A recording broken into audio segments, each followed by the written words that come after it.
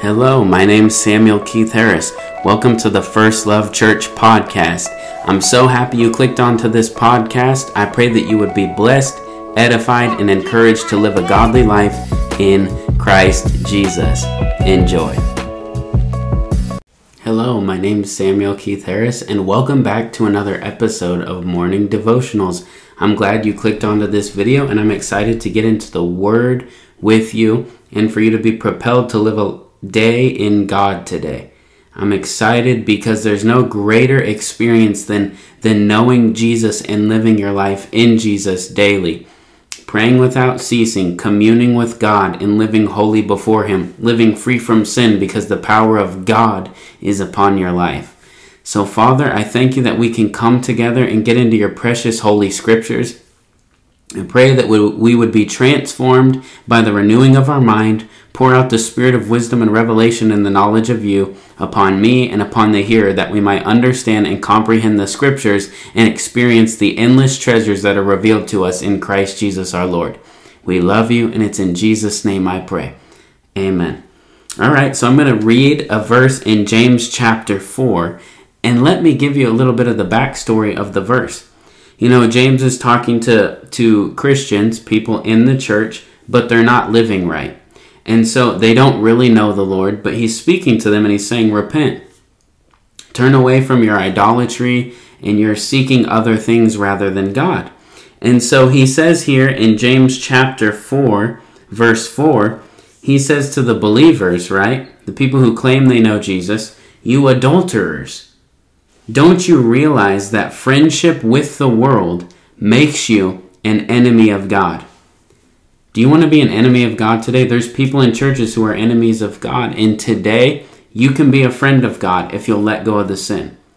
Don't indulge in sin and then expect to have communion and sweet fellowship with the Lord. That's why a lot of people battle depression and anxiety, because they battle sin. And sin brings death in their life. But Jesus will give you victory. He'll lead you in triumph over sin every day of your life. It says, I say it again, if you want to be a friend of the world, you make yourself an enemy of God. Do you think the scriptures have no meaning? They say that God is passionate, that the Spirit He has placed within us should be faithful to Him.